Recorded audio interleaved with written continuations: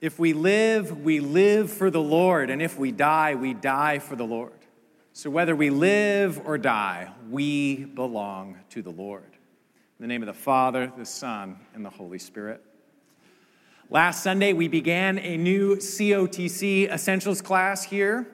This is sort of an introduction to our shared life as a local Anglican church. More than 20-some people are participating in this class, learning more about what God is doing among us. It is very exciting. We always start this class, COTC Essentials, with an articulation of the gospel, with an announcement, an articulation of the announcement of what God has done and is doing in Jesus for all creation, for us. That is what is at the very center of our life. This good news is most essential, we might say. One feature of the gospel that we mention in our first installment of this class is the reality that the gospel is fundamentally communal. That can be hard for some of us from a Western background to grasp. We're so focused on the individual. But a feature of the whole biblical story is that God is concerned with making for himself a people, collective, a group. He's concerned with blessing all nations through Israel and from every tribe, tongue, and nation, drawing together one people in the knowledge and worship of himself. This theme runs right through Genesis all the way to Revelation. Once you were not a people, but now in Christ together you are a people. The communion of saints globally and through time. Yet the beauty and the majesty of this theme can all too easily get lost in the day-to-day reality of what it means to share life together. With different perspectives from different cultures, with people who are just plain annoying. Life together as God's people is no simple task. The difficulty of this comes through loud and clear in our reading this morning from Romans chapter 14. As we near the end of our long series through Romans, and it's been a long time, we are getting to the nitty-gritty of life together as a gospel people in Rome. Our text this morning describes a situation where quarreling, contempt, and judgment are features of the church's common life. A situation where the sincere love that fulfills God's law, which we've been reading about, talking about, is not readily present. But the jealousy, the dissension that characterize life in the night, they're all too readily apparent. We live in fragmented times. Think pieces, study after study tell us this. We have no shortage of reasons to be divided and distrustful, both in the United States and across the globe. In such times, in such a context, the ability of the church to live together as one people across ethnic and cultural differences, despite potentially divisive perspectives, is not this idealistic add-on, like, wouldn't it be great if that were true? But it's this fundamental testimony to the gospel. It's witness to the grace and power of God who saves us, who draws us together in Jesus. In this context, in this time, Paul's instructions here take on particular import. The call to live together in sincere love is a major part of what it means for us to embody the good news today. So we must treat Paul's words here, addressing this specific aspect of Roman church life, with seriousness as God's word for us. And as we set our focus here today, I'd like to organize our thinking under two headings: new status and shared allegiance. So first, new status. Just yesterday, I was helping a neighbor of mine move just a few items as they changed houses. While we were moving their things, I noticed that they had a certificate of authenticity for a particular piece of furniture. They didn't ask me to move this piece of furniture. But they had this certificate that declared its provenance, its value. Whatever I or anyone else walking through the house might have thought about the value of that piece of furniture was irrelevant. Its worth and status had been declared, defined, certified by someone with knowledge and authority.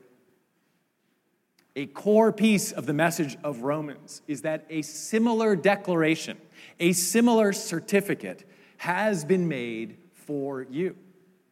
You have been certified authentically in Christ. That is your status by faith through baptism.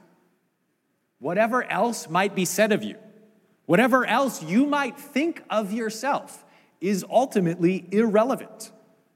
This is a theme we've returned to time and again, that you have been declared to have a new status, certified, authentic. And this same truth, this same new status, now forms the basis of the life together to which we are called. Let me explain. Accept the one whose faith is weak. More than toleration or what we might consider like arm's length acceptance, like, you're okay. This initial command in the very first verse of our text describes this physical nearness and this posture of goodwill, commitment to the other. The same word used here describes the hospitality of those who rescued Paul and his fellow travelers from shipwreck in Acts chapter 28.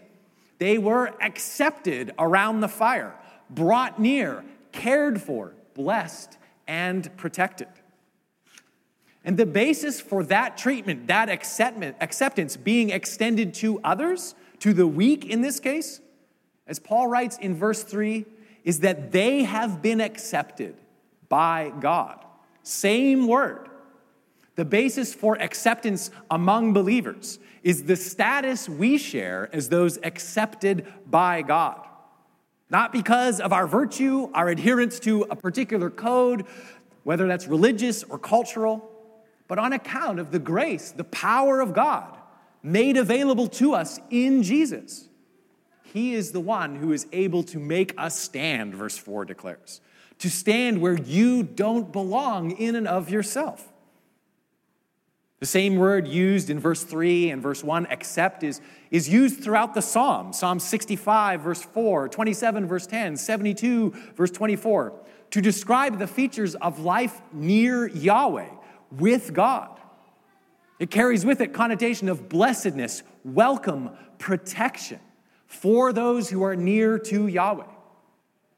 That is yours in Christ. That is God's declared status over you, every one of you, totally unrelated to any performance or measure of worth that we might come up with. You have been certified, acceptable to God in Christ. And because then God has extended this welcome, such hospitality, in this unconditioned way, the strong to whom Paul is writing are to act in the same way toward those who are weak in the faith. Precisely who these terms apply to is much debated, but it seems likely that the weak in this case are those primarily Jewish Christians who lived in Rome at this time and saw aspects of Israel's law as still binding over their lives, related to days, related to dietary restrictions. That's the weak. The strong, who Paul names himself as being among, were those who understood these restrictions to be extra and unnecessary, who understood that their status was rooted in Christ fully and finally in God's gracious and unearned declaration over them. Now, it's hard, perhaps, for us to even identify with this particular debate. But the point is less the specifics of the debate than it is that this disagreement, this disputable matter, led to this division in the community of insiders and outsiders. That, I suspect, is something we can identify with. We've all been to high school. We all have that experience here in the church, perhaps, but also outside of it, of being in group or out group and navigating the realities of that. right? Like attracts like. We associate based on affinity and alignment in perspective. Politically, of course, but in other ways as well. Shared interests, shared cultural background, just the ease of getting along with certain people. And Paul here is addressing a situation of explicit, active contempt and judgment, right? Like there's something wrong here. But the command to accept in all its fullness, if you take that full meaning that we just unpacked, I think it precludes inadvertent, passive exclusion as well. God has not passively welcomed you into his life, but in an active, costly, and sacrificial way, he has drawn you near. He's accepted you. He's given you this new status. Beloved daughter, beloved son. This same kind of active and costly hospitality is what we as the church then are called to as well. That Paul writes to the strong here suggests that those he considered weak were in the minority in this community. And that he identifies that minority as weak in faith suggests that Paul actually thought their perspective was wrong. He goes on to write in chapter 4 later on that these dietary restrictions are no longer binding. From his perspective, these people have got it wrong. But even so, he doesn't say argue them into submission. He doesn't say make sure you've dotted every I, crossed every T, and you're in the right. He says accept them. Extend the same kind of acceptance you have received in Christ, this gracious and hospitable welcome, because the weak are accepted by God just as you are. We are predominantly a majority culture congregation, and we are predominantly educated and upwardly mobile people. To put it even finer, we are predominantly families with young children. Nothing wrong with that. And those who do not fit in these various categories are not weak in the faith, but they may experience themselves to be outsiders in our community in just the way the weak that Paul describes here also did. And so the same charge that Paul extends to the strong in Rome, I would suggest, extends to us. The same call to costly and active acceptance, to the welcome and embrace of those who may not be readily insiders here among us. Who is a sister or brother in Christ that is different from you? Who is a brother or sister in Christ who might have different life experience, different cultural background, different perspective? How might you extend yourself in hospitality? How might you invite such a person in as a reflection of the reality that God has accepted them? As a testimony to the reality of the gospel that makes beggars of us all and unites us all in the abundance of God's grace. What the people of God share is not an affinity for the same cultural artifacts, like we all watch the same TV shows, or a uniform political affiliation, or a shared ethnic makeup. What we share is a status that is not our own, that is not our own to earn, but has been gloriously, graciously declared over each of us. Accepted, belonging, beloved. Actions then of hospitality across dividing lines, across those things that might rend our togetherness, are a reflection of this truth, this reality. Opening your home to a Christian who is different from you, sharing the table with someone who is in a different life stage, even better, someone with whom you know you disagree, hearing their story is a testimony to our shared status as those who have been drawn in by the love of God in Christ. It's a reflection of our shared conviction that in life and death we belong to the Lord. It is gospel ministry to do this kind of thing.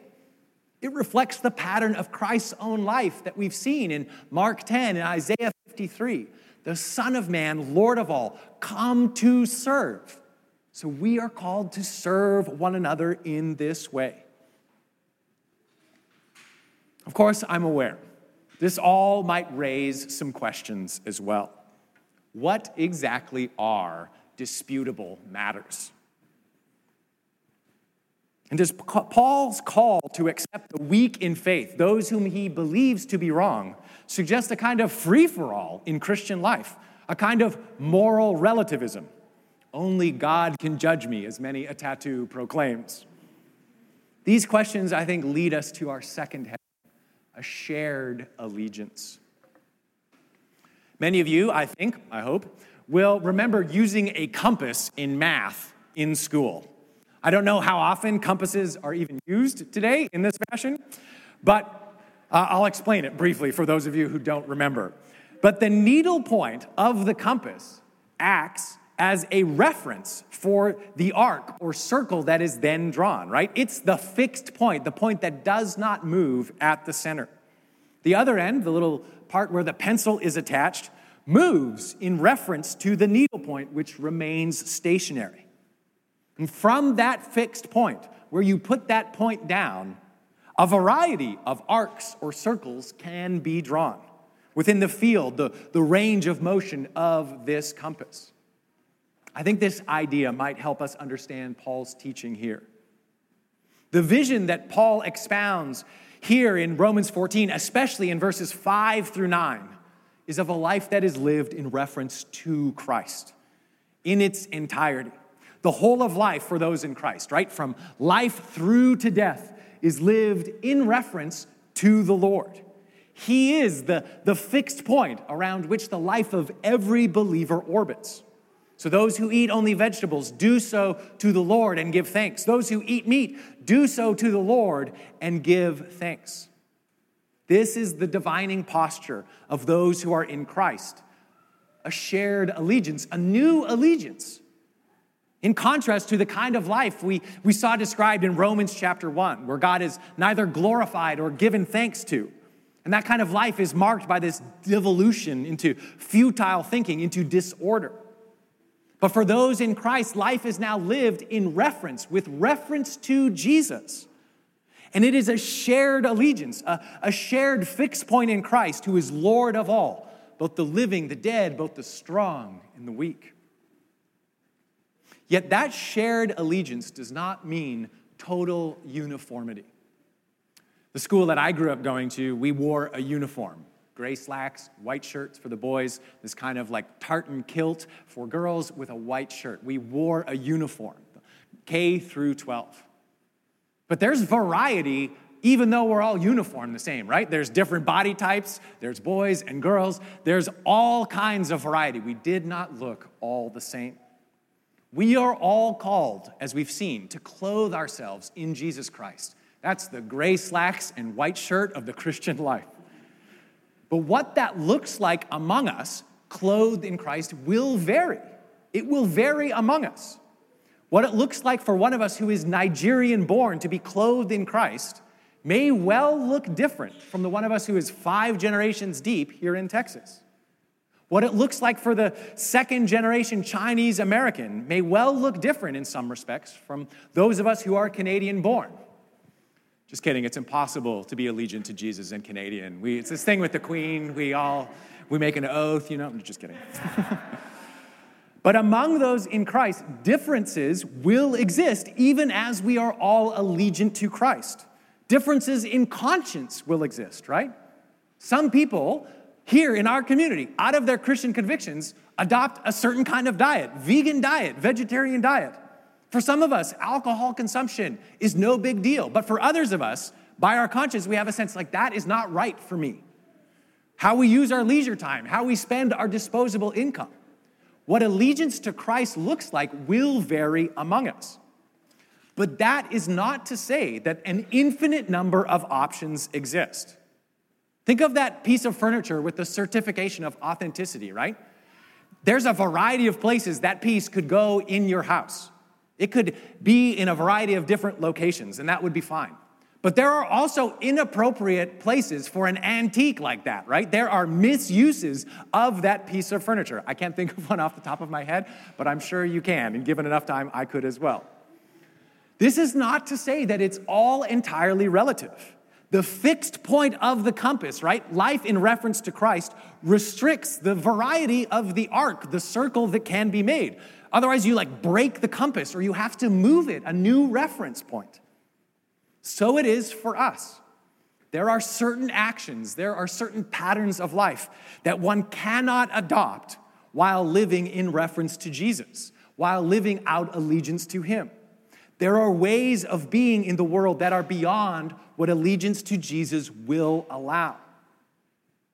That this is the case is suggested by the fact that Paul here is offering correction, right, to his hearers. He's not just do whatever you want. He's saying, no, live in this way.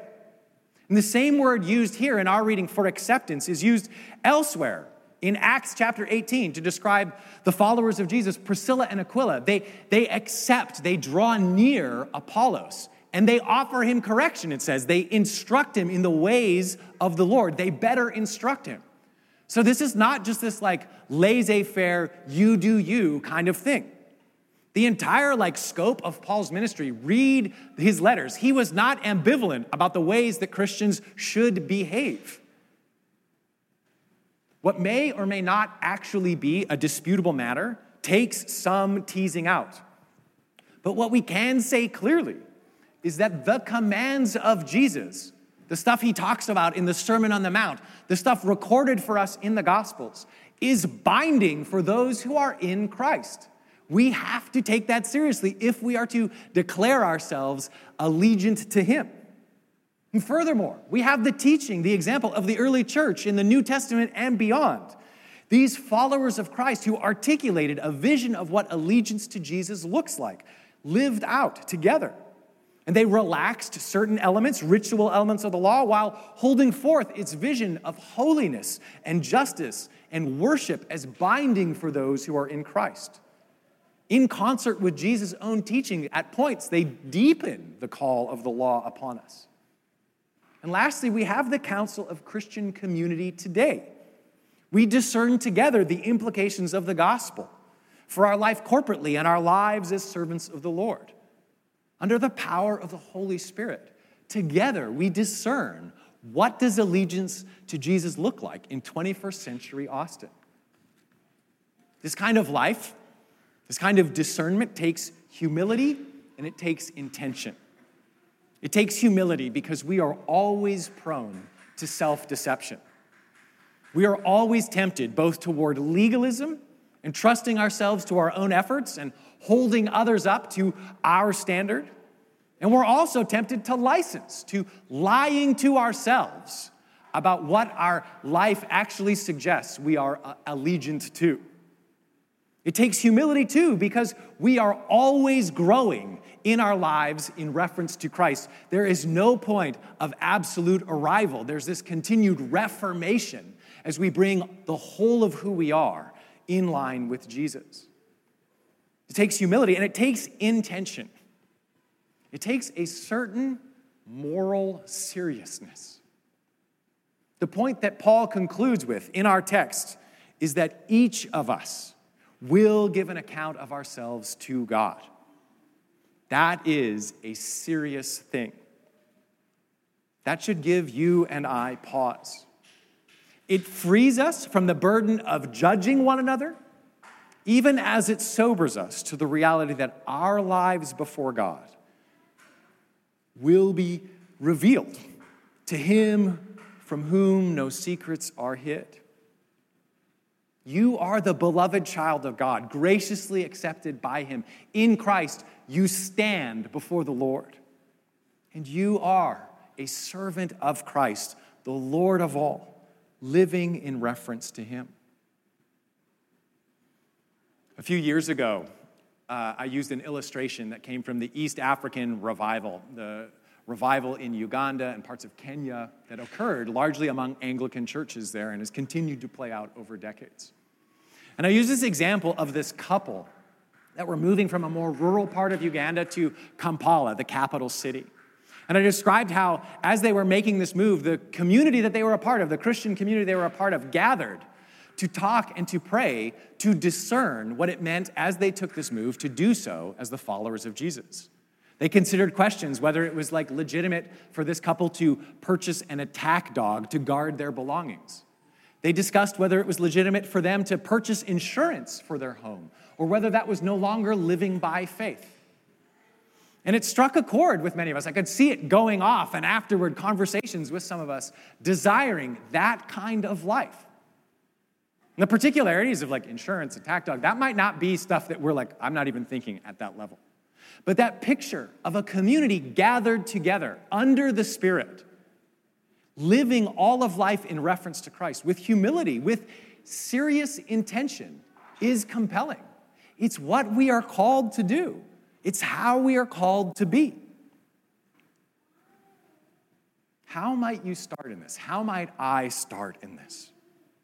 I think we have an example in the prayer on the front of your bulletin. This is a prayer was written long ago with out-of-date language by Jeremy Taylor, who was an Anglican priest and theologian. But it expresses, I think, the heart of this shared allegiance that binds us together. O Lord, sanctify our bodies and souls. Living God, let our bodies and spirits be servants of Jesus. Father, let us do all things for his glory. A simple place to start might be making the intention of this prayer your own. Making it your own daily. Inviting someone else into that intention. Sparking conversation. I'm not sure that I'm living in this arena of my life to the glory of God. In this way, do you discern that I am a servant of Jesus, or is there some other allegiance animating me?